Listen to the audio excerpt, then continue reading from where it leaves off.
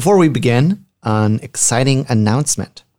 On September 22nd, we are going to have our first live podcast taping and meetup in Los Angeles. That live studio audience. Yeah. You can come and watch us record.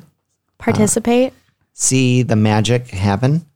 Behind the scenes. There'll be audience participation. We're going to have some amazing special guests on the episode. There'll be live music. It's at a really cool venue. The Hi-Hat. The Hi-Hat. Park. It's going to be a great time. We're very excited. For more information, go to betacelpodcast.com/live or check out our Facebook or Instagram. The link is in my bio as well. It's limited seats, so make sure you buy your ticket soon. Hope to see you there. Welcome back to Out of Range. I'm Craig. I'm Laura. This is your semi-regular podcast about real things diabetes. No notes. No notes. Last episode, I had Dave and James on, and we had a fun little conversation about lots of random things. But there was one point where we were talking about jobs. I don't know how it came up. We were talking about jobs with type 1. And I said something about how people with type 1 can't get jobs where they're in like emergency situations where they have to like save someone's life. Nurses. Well, that's what I'm getting to. So I said something like, you can't be an astronaut, you can't be in the military, and you can't be a commercial pilot. Jobs where you're like responsible for someone's life in an emergency situation. So like you go low and you're flying the plane, there goes the plane. Could you be a surgeon? That I don't know. But after the episode, I got a letter from a listener who is a nurse. He was in a level 1 trauma center in New York. And, you know, he was responsible for people's lives. And that wasn't quite what I meant, like being responsible for someone's life. It was more like... I think that kind of falls under the same. Yeah. It's not quite what I meant. Okay. But it was an interesting point. And what he said was, for years when he was there, he would keep his blood sugar high on purpose just to make sure he wouldn't go low when an emergency happened. And it kind of got me thinking about, I don't know, the issue with like type 1s in the workplace. And obviously being on the front lines in Afghanistan is very different than what I do sitting at a desk editing videos and making graphic design things. So there's a wide range. And I understand why the military wouldn't want someone with type 1 fighting on the front lines. Not that we couldn't do it, but just... Did James and Dave agree with you? I don't think... It wasn't really like an argument. It wasn't really a debate. It was just kind of like, these are the things that we're not allowed to do right now. And the listener who emailed me actually mentioned a PDF he had found with some study done at a military base where they were looking at keeping people who were in the military who were then diagnosed with type 1 in. Like, what could we do to keep them in the military? And it wasn't like this, you know, conclusive thing that the military was going to adopt. It was just like an interesting study of something they're doing at this camp. What was it? Well, basically they said like, with all this new technology, we can do lots of things. Like having Dexcoms makes it easy for someone to manage their blood sugar. But is it feasible to have someone fighting and have someone back home in the US on Dexcom Share, like watching it? And, you know, sure, I have lots of people. I don't have people who follow me 24/7 on Dexcom Share. But if I went low, there's really not anything they can do besides text me and say, hey, you're low, Or call a family member. Yeah. But I mean, if I'm serving in the military and... Yeah, you're right. You know, I'm not going to get a text and check my Apple Watch and be like, oh, I should eat. Right. But I don't know. I think jobs in the workplace, I don't know, is a very stressful thing with type 1. And you've had very different experiences than me. Yeah. I remember you telling me once about when you were a server at a restaurant and how you'd go low. Yeah, often. And what would you do? I'd have to go in the back and treat it and have someone cover my table. Yeah. And it's not like, I don't know, what could you have done? Like, could you have just, I mean, I guess in theory you could have just kept yourself high all the time? Yeah, I mean, it wasn't so bad. I worked at a bar. It was really easy for me to go up to the bartender and ask for juice or a soda. Yeah. But I still wouldn't be able to talk to my tables that low. And I know, like, I would be like greeting them or taking their order. And if I would feel a low coming on, I'd be like, fuck, like, I'm not going to remember what they're saying right now. So I just have to, like, get through it as quickly as possible and then go in the back. But that wasn't my job now. That was also pre-Dexcom era. Yes. So, like, my job now is more stressful. Because I'm taking care of children. You're in charge of someone. I'm in charge of someone else's life. Potential emergency situation, yeah. And no matter what, I put theirs before mine, even if I'm not me, like, even if it's unintentional. In what way? If I ever know I'm low and they're, like, I have never really stopped what I'm doing with them. Or I remember the story how one of them was in the bathtub and I was low and she was shivering and I, like, couldn't take her out. Like, I couldn't just take her out and leave her there. So I, like, took her out. I was, like, very, very, very, like, I just saw myself, like, double arrows down and I could feel it so badly. It was so fucking stressful. And I had to take her out of the bath. And then that's when she started shivering. So I was like, fuck. So then I had to, like, go in and, like, put her pajamas on and do this whole thing as I was just plummeting. And then as soon as I finished, I could, like, set her down and treat it. And I said, and I'll say it again, not saying that was the right thing to do. She would have survived being outside of the bathtub, being a little cold while I treated it first, you know? But every time I'm in, like, that situation, it's always them.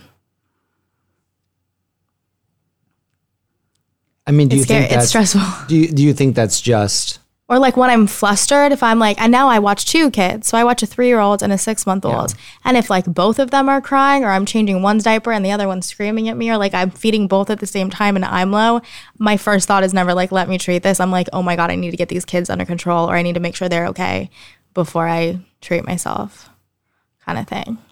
But do you ever think about what would happen if you did pass out from Yeah, I think that's... Because of... Yeah. You mean, like, I should... Yeah, the kid's standing there next to the tub. No, and you're right. It's more juice, just, like, in the moment. Or pick them up and carry them to get juice. Right. I mean, now it's easier that the 3-year-old... Oh, my God. Wait, can I just pause the cutest thing the 3-year-old said today? Yeah.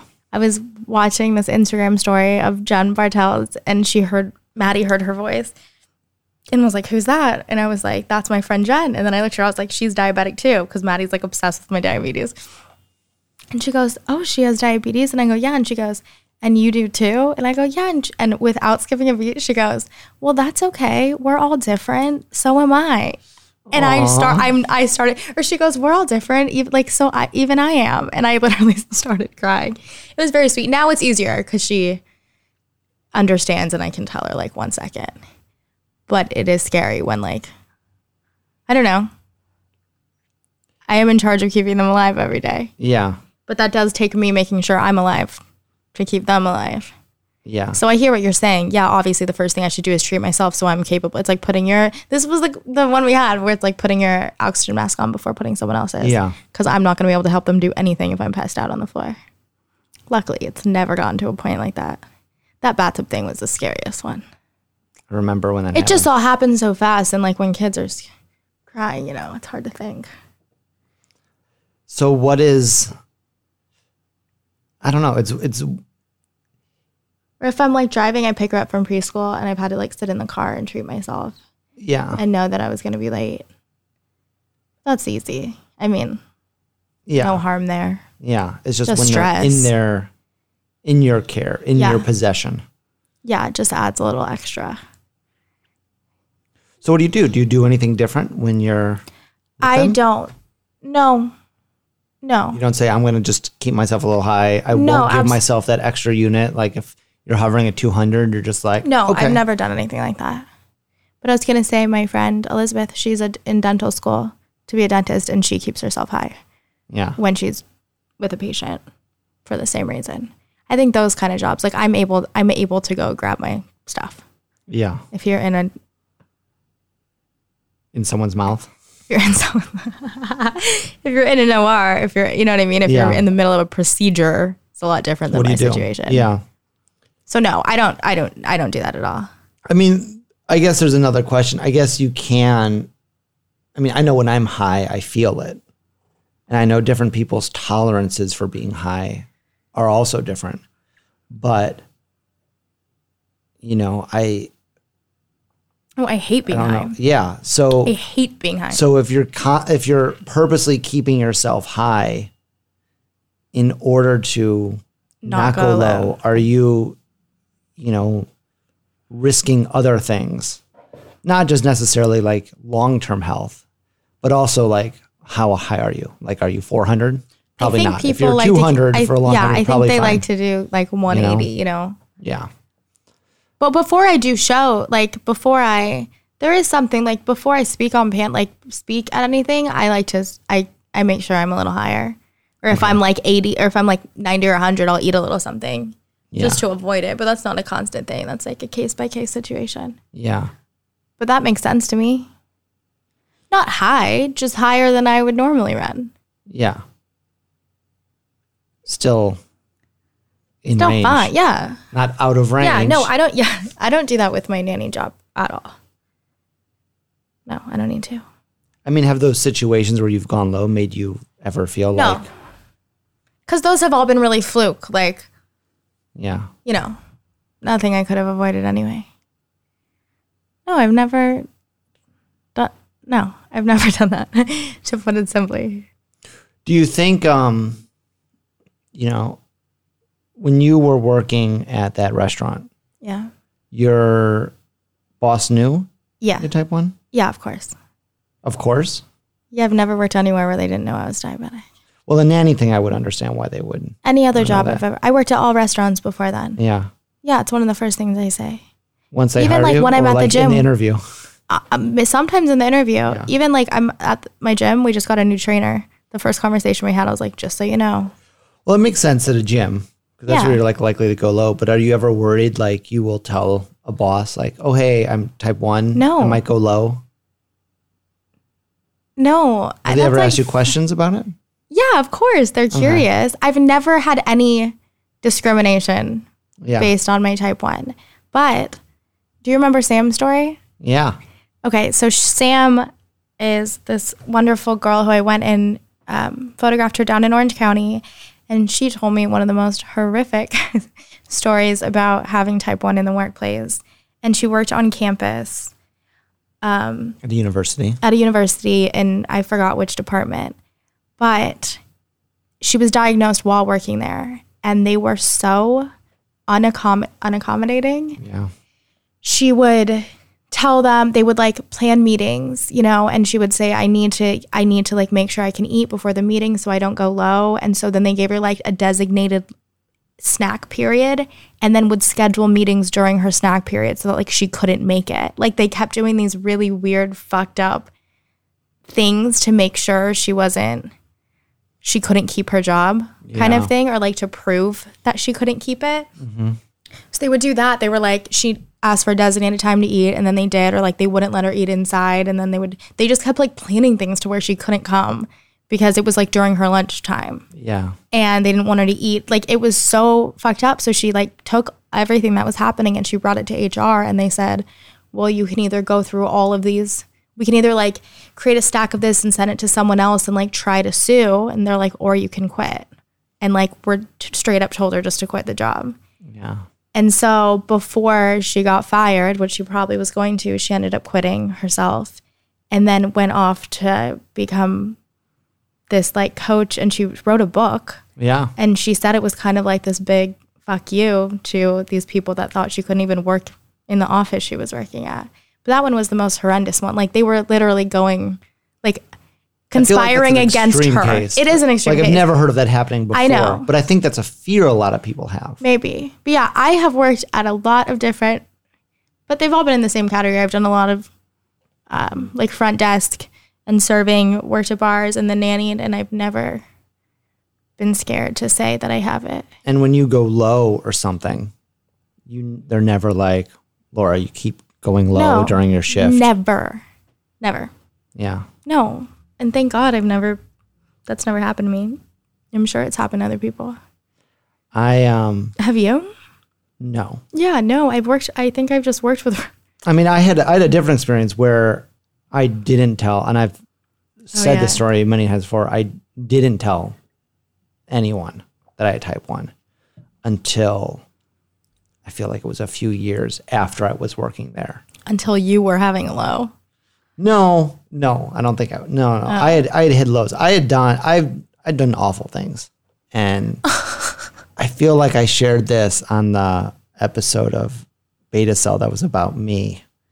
But you've done awful things to myself.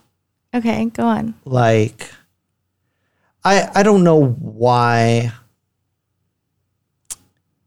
I didn't want to tell people. Because the same reason other people don't want to tell people. There's a million reasons why you wouldn't want to tell people. We all know those reasons. I don't know if we need to go over them. Yeah. I think for me, when I was diagnosed in middle school, like everyone knew.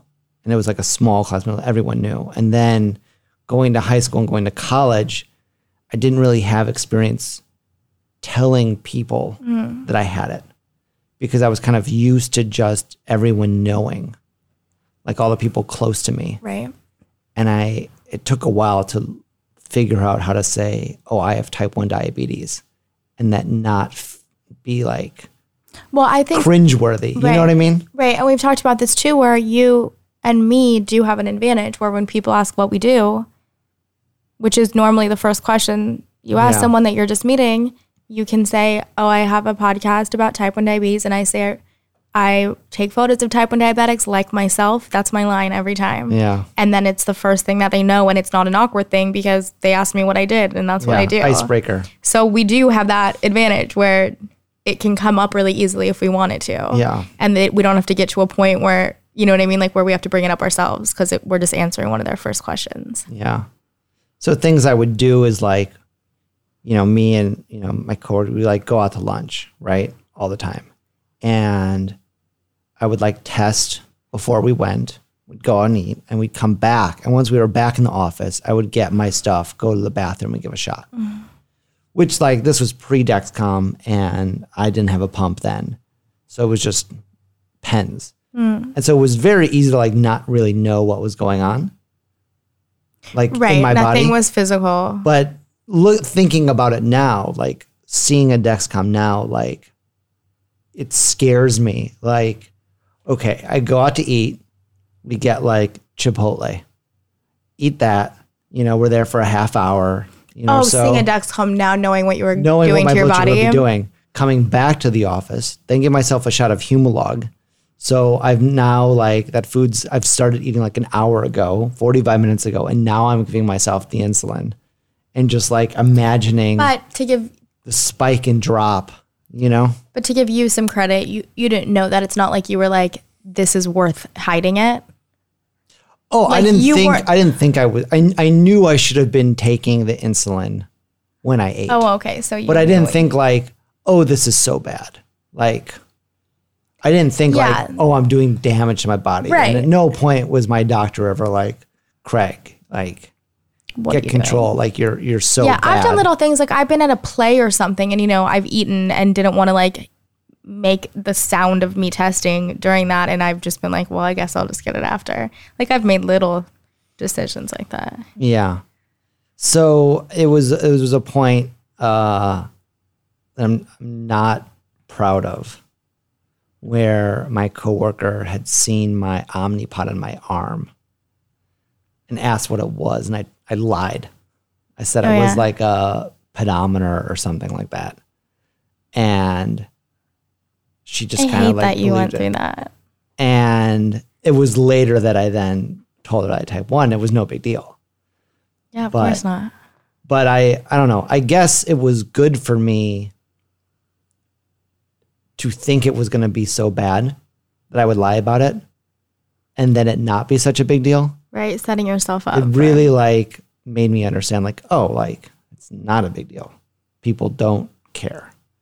And if people do care, like, fuck them. Yeah, we've had this whole episode. Yeah.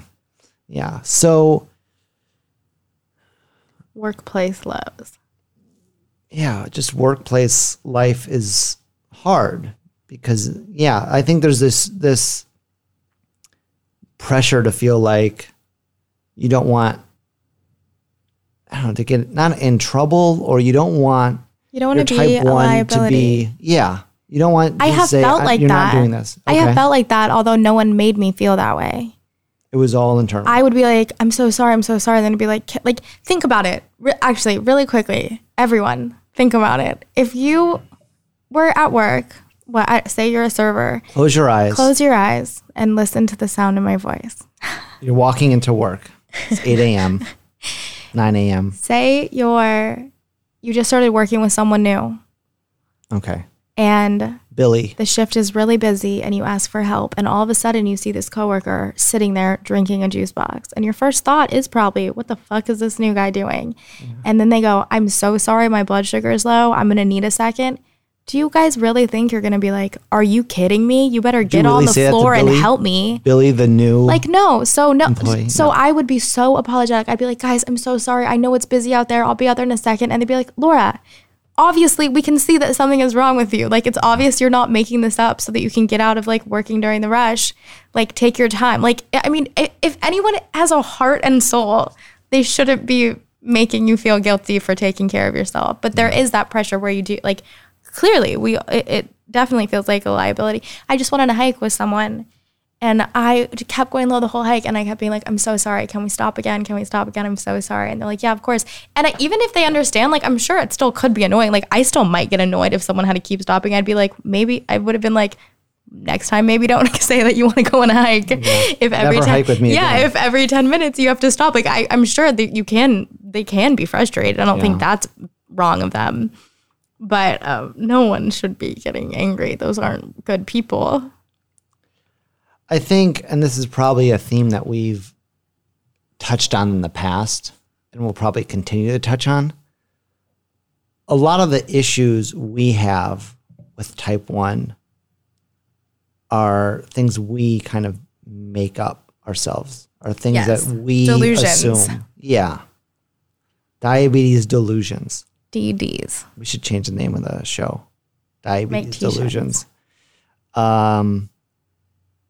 We think people are thinking this way, but we have no idea what they're thinking. And most of the time they're not. And I think that applies to every human on the planet with insecurities. Yeah. And diabetes just adds to our insecurities. But if you wake up with a pimple on your face and you're like, everyone is going to be staring at this and no one is going to notice. No one cares. And if they notice, no one cares. No one's going home and talking about it like to their husband, oh my God, did you see her pimple? It was huge. But there's always going to be that. I have so many insecurities. There's always something I think I obsess over. And so diabetes just added one more thing to that. Do you think you still obsess? Yeah, absolutely. Yeah. Yes. I have I've had the weirdest anxiety lately where every decision I make, I feel like is the wrong one. But if I were to make the other one, then I would think that was wrong. Like, it doesn't matter what I'm deciding. And I am talking about the most minuscule, trivial. Like what? Decisions. Like changing your lancet? No, like not even diabetes related. Like, I have been trying to find this, this is kind of boring.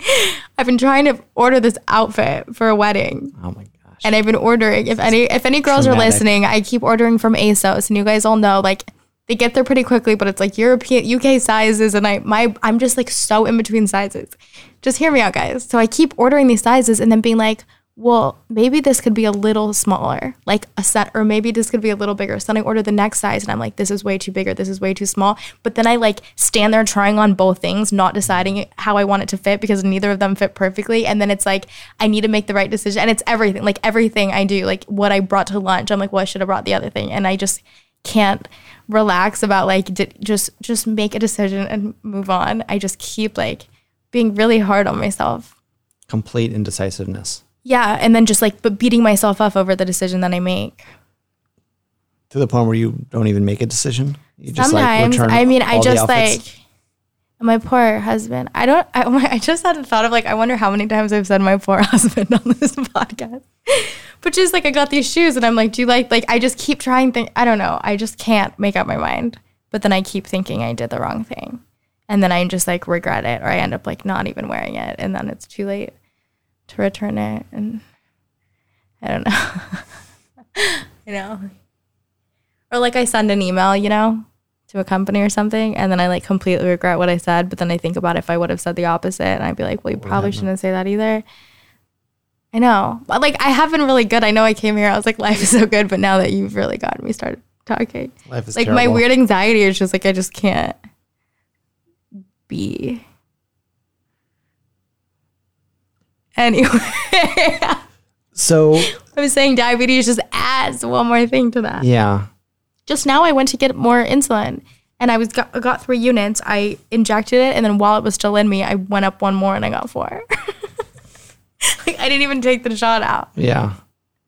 Because I thought I was going to go high because I always go high after. We'll see. Okay. TBD. So if you're, I don't know, I feel like, I mean, the job thing is, I mean, I guess if we were going to look at it very objectively, like you as a person with type 1 have rights, for things that you need. Yeah, you are allowed to treat that low and not get fired for it. And by law. Yes. So don't be pushed around for not doing that. Like there are things you can do. Know your rights. Do some research. Yeah. But at the same time, I understand why you wouldn't want to stay somewhere like where people are pushing you around. Like don't surround yourself with bad people. There's lots of good people out there you could be working with. And then I guess, in terms of your management in your job, I guess it's a very like, what are you comfortable with? Yeah. Do you have a pump? Do you have a CGM? What are you doing? And like we always say, be prepared. Always be prepared. Have low snacks at work if you can keep them at work. Have an extra meter at work just in case your pump fails or your Dexcom fails. And there's a million different jobs and a million different things, but it's, whether you're at work or on a run or at home, like there are things you can do. And I always tell people, I'm like, when I was younger, I have had diabetes practically my whole life. I never once had the thought like, what am I going to be when I grow up with type 1 diabetes? What am I going to do as a type 1 diabetic? Like that thought never crossed my mind. The only thing I thought was, what do I want to do when I grow up? What do I want to be? It was never, what are you going to do while you're testing your blood sugar every couple hours? Yeah. And I don't think that should be anyone's thought. I mean, the thing is, in the end, like you can do anything. Yeah.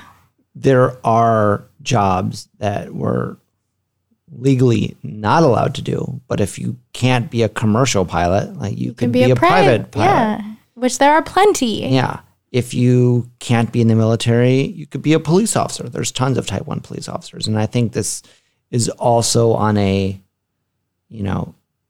city by city or person by person basis. Yeah. You can do anything you want to do. Whatever you set your mind to. Yeah. For real.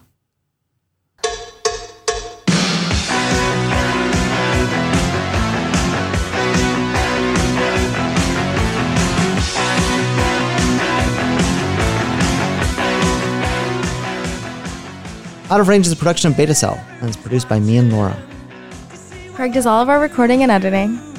Subscribe to Beta Cell wherever you listen to podcasts to get Out of Range downloaded automatically on your phone every week. Love what we do? Support us on Patreon and we'll send you some swag. Visit patreon.com/betacell for more info. And as a special bonus for our Patreon supporters, I'm going to have reserved front row seats. Oh, that's good. You didn't tell me show. that. You didn't tell me that. Yeah. So if you live in Los Angeles and you want to Craig, really I see love the that. goods, that's what you get. I love that. I'm Craig, I'm Laura. and this is Out of Range.